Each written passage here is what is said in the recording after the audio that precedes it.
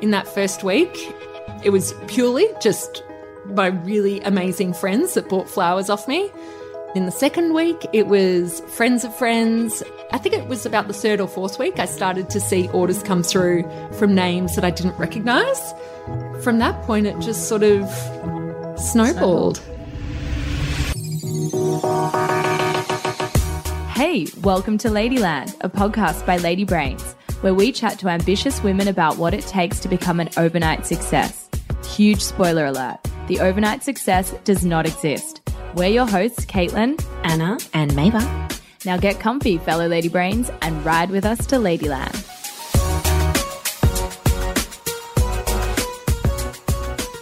Our next guest, Courtney Ray, began her career occupied in the fields of accounting and finance, tapping away on Excel and PowerPoint until her honeymoon getaway in the US inspired a light bulb moment in a completely unrelated industry, flowers.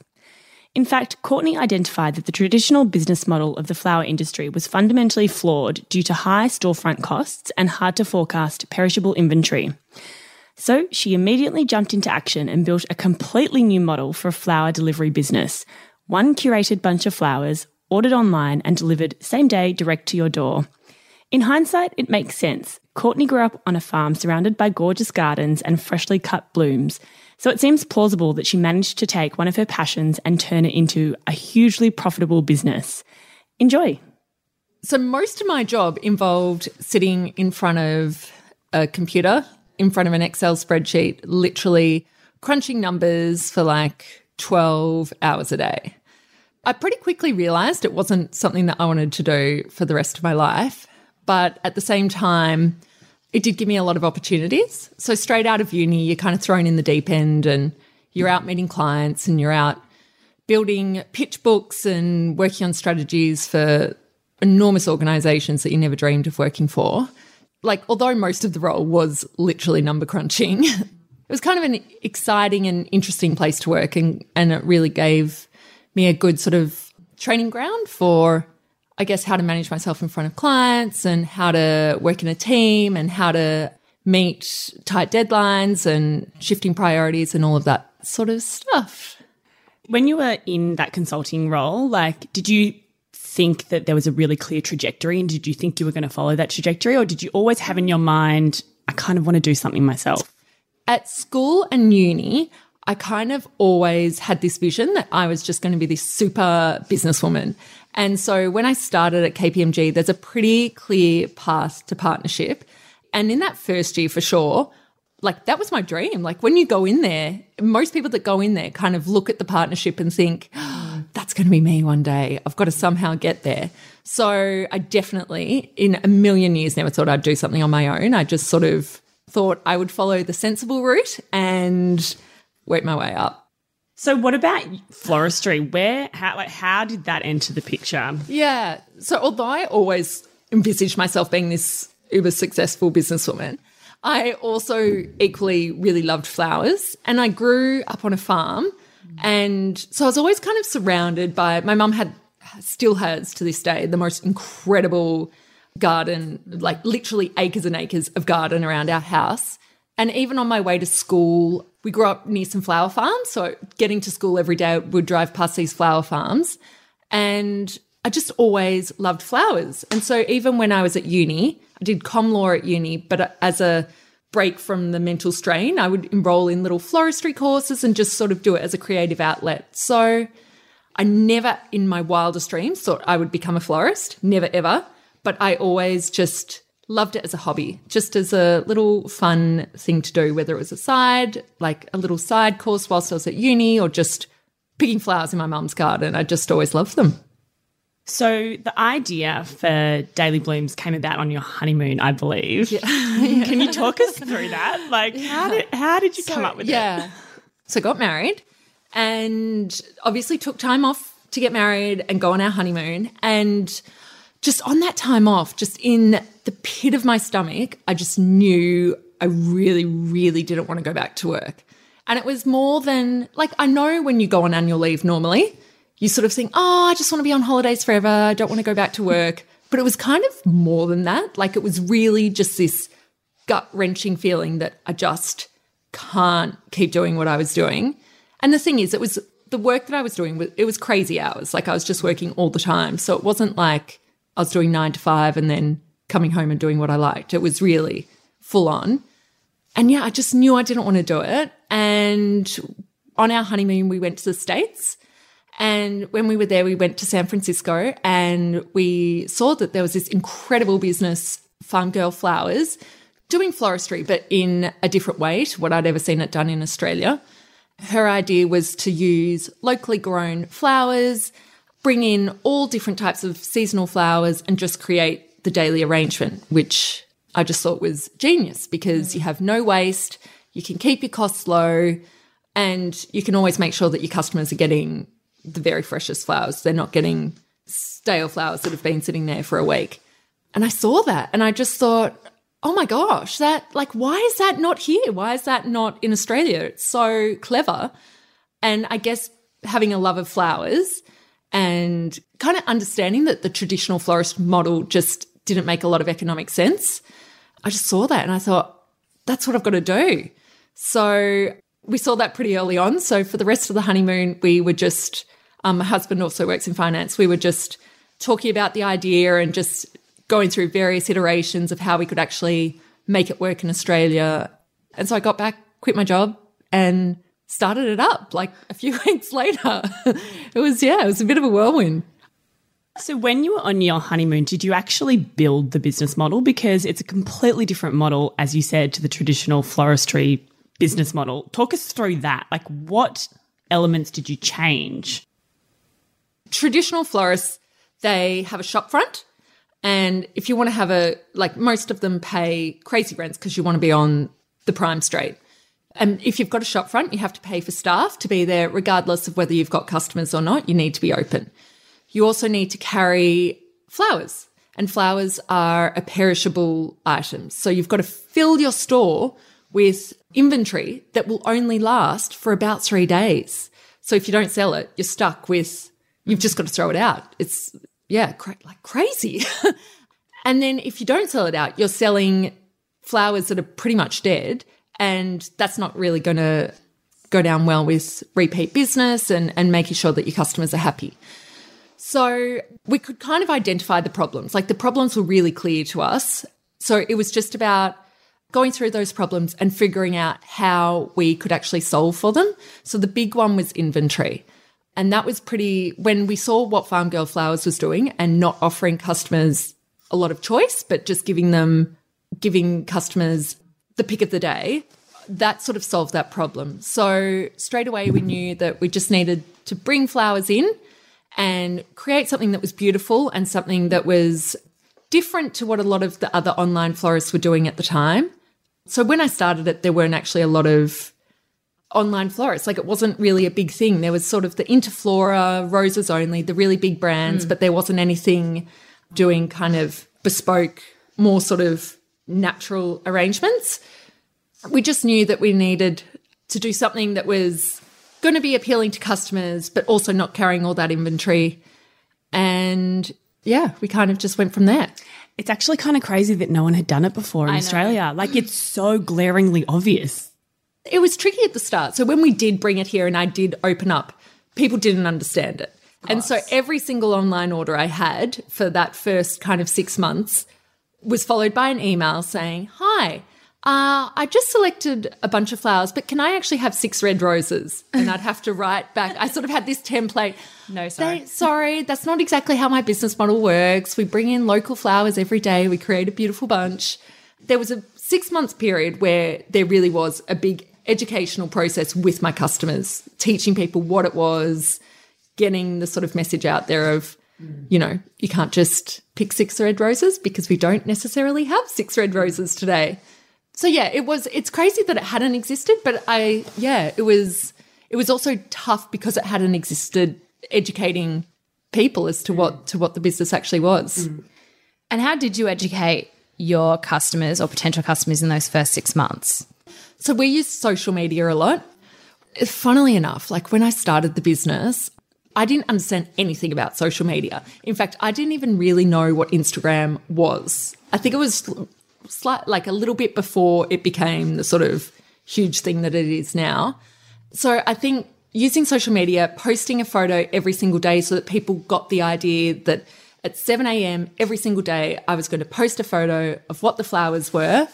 And also at that stage, I was putting a different photo on the website every single day, showcasing what the day's photo was. I was also sending out an email every single day to our customers saying, hey guys, this is today's bunch. So it was a bit of an overload, actually. I think I was probably just sending the message out a little bit too much, but I sort of felt like because it was a bit different, I really needed to go over the top with what we were actually doing. Drive the message home. Yeah. And then, of course, we worked on getting a bit of media coverage and that sort of helped as well. So you came back, you resigned, you started the business. Talk us through that. What were the steps? Honestly, I had no idea what to do, but I knew that I needed a website. And a friend of mine who had a business, I had one other friend that owned a business. So I asked him, what do I need to do? And he said to me, and this turned out to be terrible advice in hindsight, but he said to me at the time, build your own website because then if it breaks, you know how to fix it. And yeah, I have no web design sort of background. Like to me, it was like trying to speak Another language. No, I've never heard that advice before. Yeah, so no, it wasn't great advice. No. He's actually a very smart boy, but that was just not helpful advice. Anyway, I did what he told me to do. He was my only point of reference, so I did what he told me to do, and I built this terrible, terrible website. And then, built the terrible website. I knew that I needed photos and content, so went out. My husband stood behind the camera and clicked photos, like profile photos and like photos of different flowers. Did a write-up, and I had another friend who worked in PR, and she read my write-up and said, Courtney, this is absolute rubbish. So she basically rewrote it for me.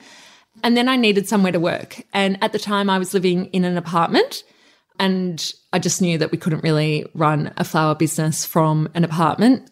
But I also knew I'd quit my job, and I didn't really want to invest a lot of money in this business because I didn't necessarily see it going anywhere. I just sort of thought, I'm just going to give it a go. And if it doesn't work, that's fine. But I don't want to lose a lot in the process. So I actually rented a space in a storage shed. And that's clever. Yeah, ran the business from the storage shed. We just set up some workbenches. I had a laptop and a printer and some buckets. So just kind of operated out of this rather depressing storage shed with my really dodgy website that I'd built for myself. And yeah, that was about it. Just started, literally just started. Told some friends that I was starting. And in that first week, it was purely just my really amazing friends that bought flowers off me. And then in the second week, it was friends of friends. And then in the third week, I think it was about the third or fourth week, I started to see orders come through from names that I didn't recognise. From that point, it just sort of snowballed. And what did your day look like in the early days? I imagine you would have had to get up super early to go source the flowers. Yeah. So in the early days, it was really tough, actually. I'd be getting up at about 3 a.m., going out to the flower markets. And also at that point, I didn't have any relationships with suppliers either, which you build over time. So I was going to the flower markets, trying my best to get the best flowers that I could for the day, going back to my storage shed, creating the bunch, taking it to a little area that I had set up to take photos, posting that photo to social media, sending it out in the email, putting it on my website. Then at that point, it was about 7 o'clock in the morning. I'd go get a coffee, wait for the orders to come in and just start making all the flowers myself. And then as the orders would come in, I would handwrite all of the notes and messages that went on the flowers. I did have a courier company that I was using at the time, so I'd then book in the drivers to come and collect the flowers, and I'd just keep making them as I went along. And that would all sort of finish up at about 2 o'clock in the afternoon, at which point I would go home, put my marketing PR hat on and just start sending out emails to newspapers and PR companies and influencers and just anyone I could think of to try and get some traction. And then I'd have dinner, and then I'd do some customer service, and then I'd go to bed and do it all again. And it was full on.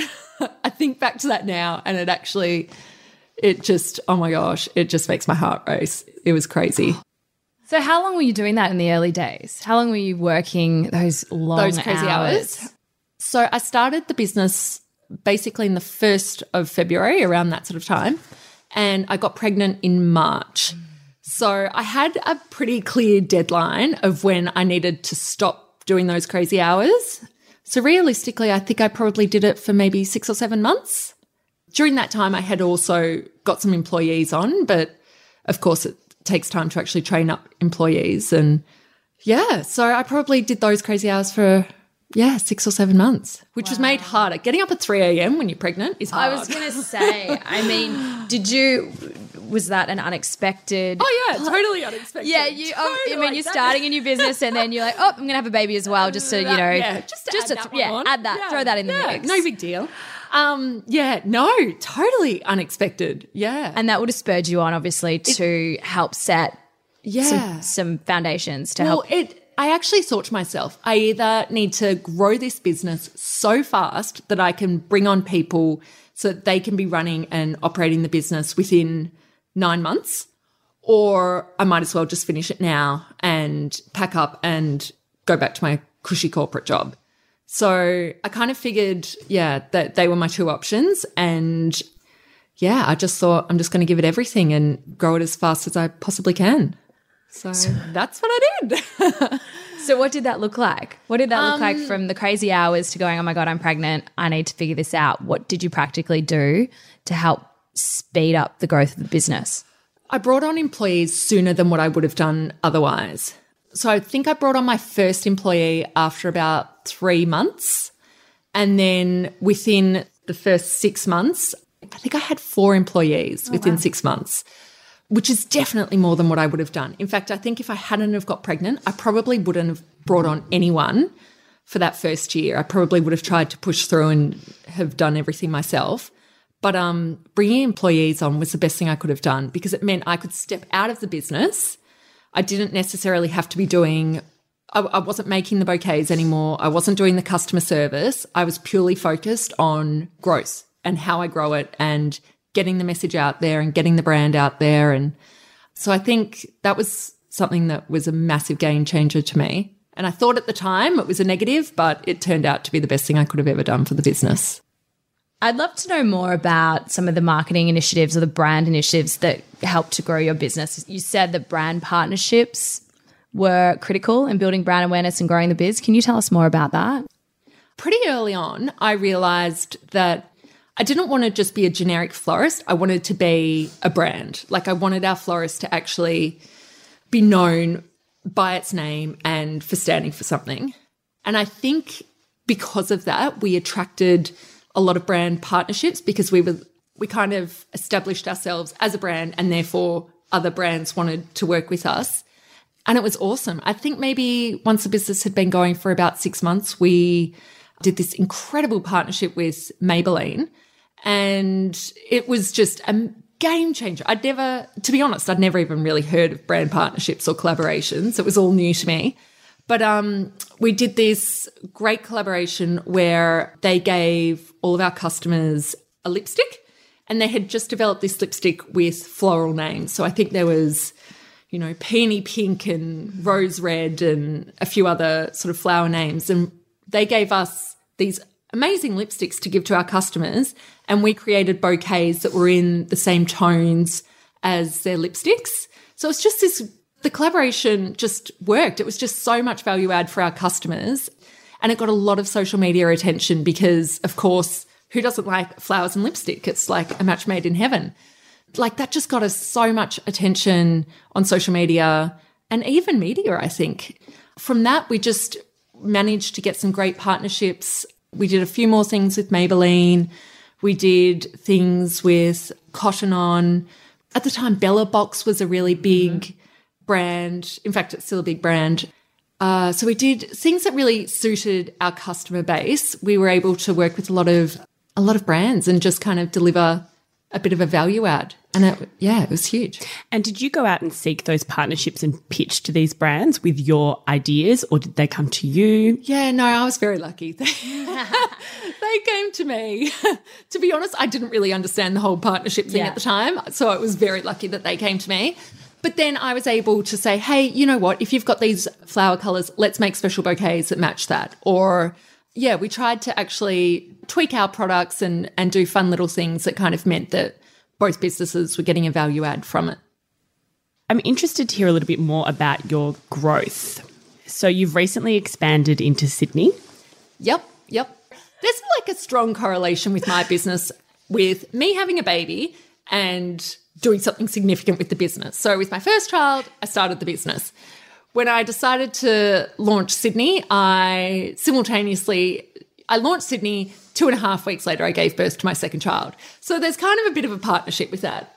But yeah, so Sydney's been going now for about 3 years.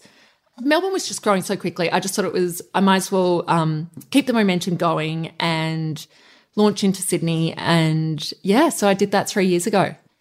And did you replicate the setup that you had in Melbourne? How did you actually physically go about setting up in another state? Yeah, so the thing about flowers is that you actually need to have a workshop in the location that you're selling flowers. So yeah, it was pretty much a carbon copy. So we went up, we found a warehouse that worked.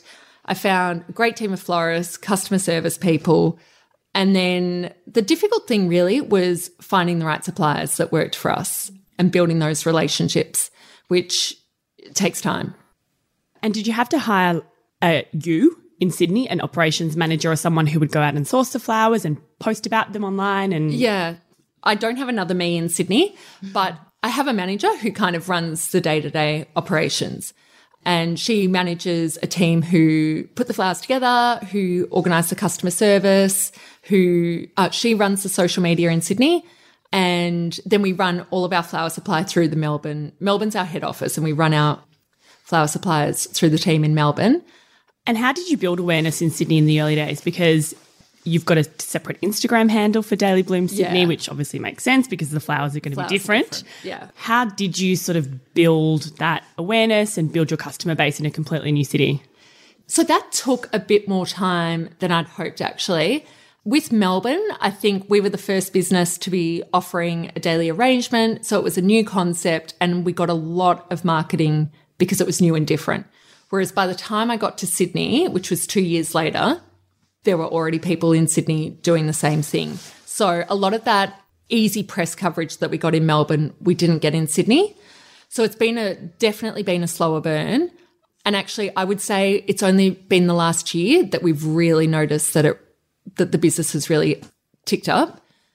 So it was kind of just a slow start and leveraging the audience that we had in Melbourne. So making sure that our customers in Melbourne were fully across what we were doing in Sydney, offering promotions for our existing customer base to buy things in Sydney, trying to do smaller collaborations with smaller, more boutique Sydney businesses, and reaching out to influencers who are specific Sydney people. So mums and mummy bloggers and people who own small businesses, and just really trying to be more grassroots and personal in our approach to Sydney. What have been some of the other challenges that you've experienced as you've scaled the business? Because I'm sure there have been others. Yeah. How have you overcome them? Oh my gosh, there are challenges every single day. I, to this day, feel like I have no idea what I'm doing most of the time. Imposter syndrome? Like, I genuinely have no idea what I'm doing, just completely make it up as I go along. But yeah, so for me, the thing that I'm sort of grappling with at the moment is, so we recently launched Geelong, and we've got Sydney, we've got Melbourne, and I'm now looking at other locations in Australia. And I just am starting to get this sense that things are falling like a little bit outside of my control. Like, I don't have my fingerprints on everything anymore. The team now have things that they run, and it means that I sort of don't ever feel like everything's under control. Like, things can happen, I don't know about it, and it's just kind of getting comfortable with letting things just sort of happen and trusting your team. And yeah, that's kind of a big challenge that I'm facing at the moment. Like, just sort of feels like things are snowballing and I'm not across everything. And it's a bit scary, actually. It's really interesting that you say that, because Vera from Nimble said the exact same thing last week. She's like, we are at a point now where we're getting big and we have to let go of things because we can't be across every single piece of the business. It sounds like you're experiencing the same sort of thing. Are you considering kind of some more strategic hires to kind of take some of that burden or responsibility from you and help you kind of really step change the growth? Is that in the plan? Yeah. So it's funny you mentioned that, actually, because for the last probably 3 weeks, I've just had it in my head that I do actually need to do a bit of an overhaul with our company structure. At the moment, it's very flat. So everyone, we've got a couple of managers, but mostly it's quite flat, and everyone, we just don't have a great reporting system. And I just am starting to think, you know what, I do actually need to do a bit of a company overhaul, get some clearer departments or teams for whatever you want to call it, and outsource a bit of the stuff that I've always kind of taken care of. So just on challenges, I know that you've spoken about an earlier challenge that you had around bringing your courier service in-house because there were issues with the flowers getting to their end destination in good condition. Yeah. For the first year of Daily Blooms, or maybe even for the first 2 years, we used an external courier provider to deliver all of our flowers. And that made sense at the time, because back then when I was doing everything, I couldn't possibly add on delivery to my already ridiculous job title. So using a third-party courier system was awesome to start with. But as we went along, I just realised that our flowers, we were getting complaints from customers, and I couldn't understand it, because back then we were inspecting every single bunch that went out the door to make sure it was absolutely perfect. And they would send us photos of what they received, and we just couldn't believe that our customers were receiving these bunches with flowers that were snapped off, or the petals were just all over the place, or sometimes the wrapping had come off. It was terrible, and it was heartbreaking because you put in so much effort to make the experience great, from everywhere from the website, which I did end up getting fixed, the website, through to customer service, through to making the product as good as it can be. And then when it ended up in the customer's hands looking half dead and totally disheveled, it was devastating. And, you know, obviously to keep a business growing, you need returning customers. And these people weren't going to return to us if they were receiving totally disheveled flowers. So I realised I needed to do something about that. And so I brought on one courier driver to start with, just to service our CBD deliveries. And he was just a godsend. He still works with us today, and it totally changed the game for us. It meant people could get flowers when they wanted. So if they ordered them at 9 a.m. and they wanted them at 10:30, fine, we can do that. That's no problem. If they wanted them closer to the end of the day, also fine, we could do that, not a worry. It also meant we knew that they would arrive in a really nice state, because he actually cared about the business, he cared about the flowers, and he had to come back tomorrow and do the same job again. So if he didn't deliver them in a nice way, then he'd be delivering a fresh bunch to the same person again. So that worked really well. And once we sort of tested it with the CBD deliveries, we just rolled it out across the business. And so, within sort of 6 months, we just totally changed our business model from using any external third-party couriers to having a full fleet of drivers at Daily Blooms. So part florist, part courier company we are now. Did that affect your margins, changing your model in that way? It didn't really, actually. So third-party couriers can be crazy expensive. So once we had enough volume, so it's all about volume. Once you've got volume, you can kind of, from my experience, we could make those changes without it impacting our bottom line really much at all. So these days we have a fleet of drivers. They arrive at basically half-hour intervals, and every driver will have a van load of deliveries that they are taking out for either for their run. So It actually doesn't, because we've got one driver going to one location in Melbourne. So we've got a driver who literally does Richmond. We've got another driver who does CBD. We've got another driver who does Docklands. We've got another driver who does Port Melbourne, South Melbourne. Like, we can keep the deliveries in a nice area. They're not being held in the car for too long. It's really just streamline the process. And I think once you've got volume, you can do that. It was challenging in Sydney when we first started, and we were trying to use the same model just because we didn't have the volume at that early stage. And does the volume or the order quantity day to day change at all? Or is it quite predictable, which would help you maintain, So we have our busy days. So we always know at this stage we're open Monday to Friday, and we always know that Mondays are going to be busy and Fridays are going to be mental. So we just kind of know that as a pattern. That's going to be how it is. We're always growing. So we always know that not every week, but basically every month is going to be a little bit bigger than the months before. So we just know that we need to buy a little bit more every month.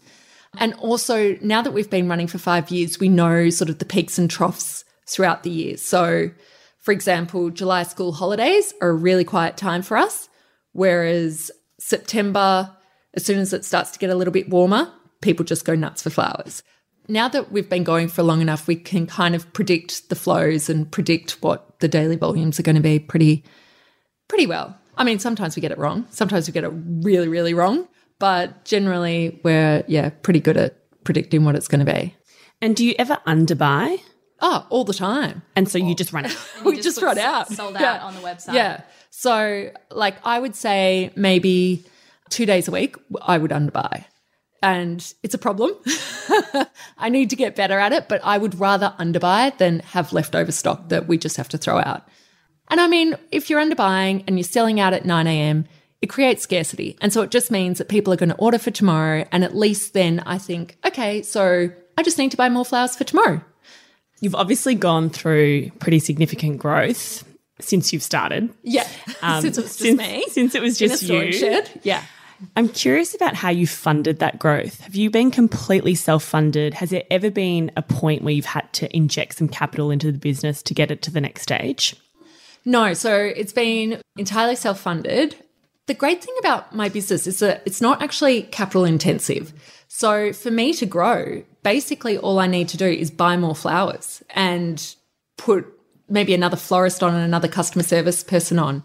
We've never done any sort of hardcore advertising or done any enormous PR campaign. It's all been quite organic and sort of quite slow growth. Like, we've never had something where we've just kind of exploded. It's all been fairly manageable and just like a slow grind over 5 years, building. So yeah, we haven't really, like, it's the great thing about selling flowers. It's just not that capital intensive. There's one thing that you've said throughout this chat, which is that you've made some really good hires and that a lot of your employees are still with you today. How have you made those hires? Because I know as a small business owner, it can be very difficult to find the right suppliers, the right employees.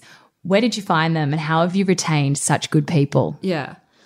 So my people are everything. Like, I am absolutely certain I wouldn't be sitting here today if I didn't have the incredible team that I have.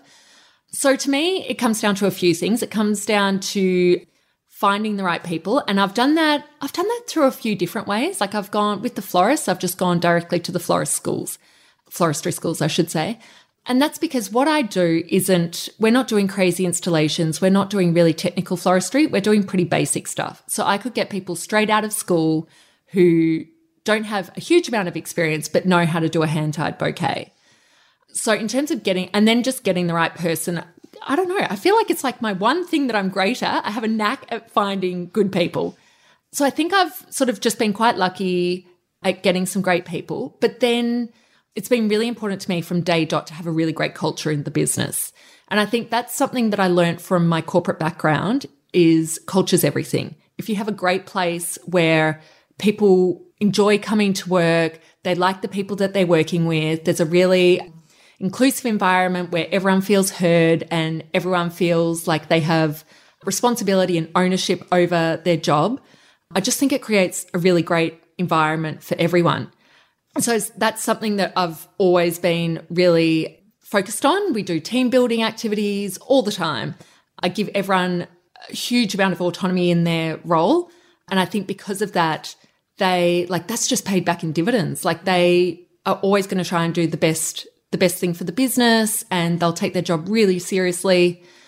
And then the other thing is floristry is kind of a team sport. So all of the florists have to work together really, really well.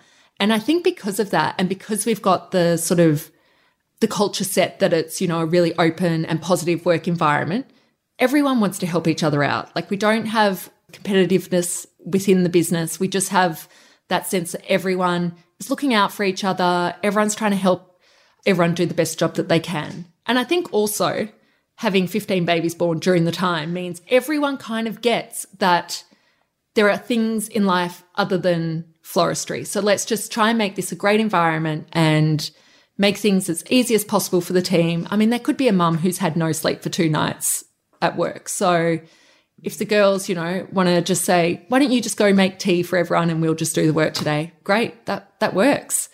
And the fact that they're able to do that is just, I don't know, I think it just makes a really nice environment. It means that we don't lose people. Once people start with Daily Blooms, they typically, they just stay. For everybody out there listening that wants to start their own business, whether it's in floristry or something else, do you have any tips? What are your top tips? So for me, I think you've just got to start.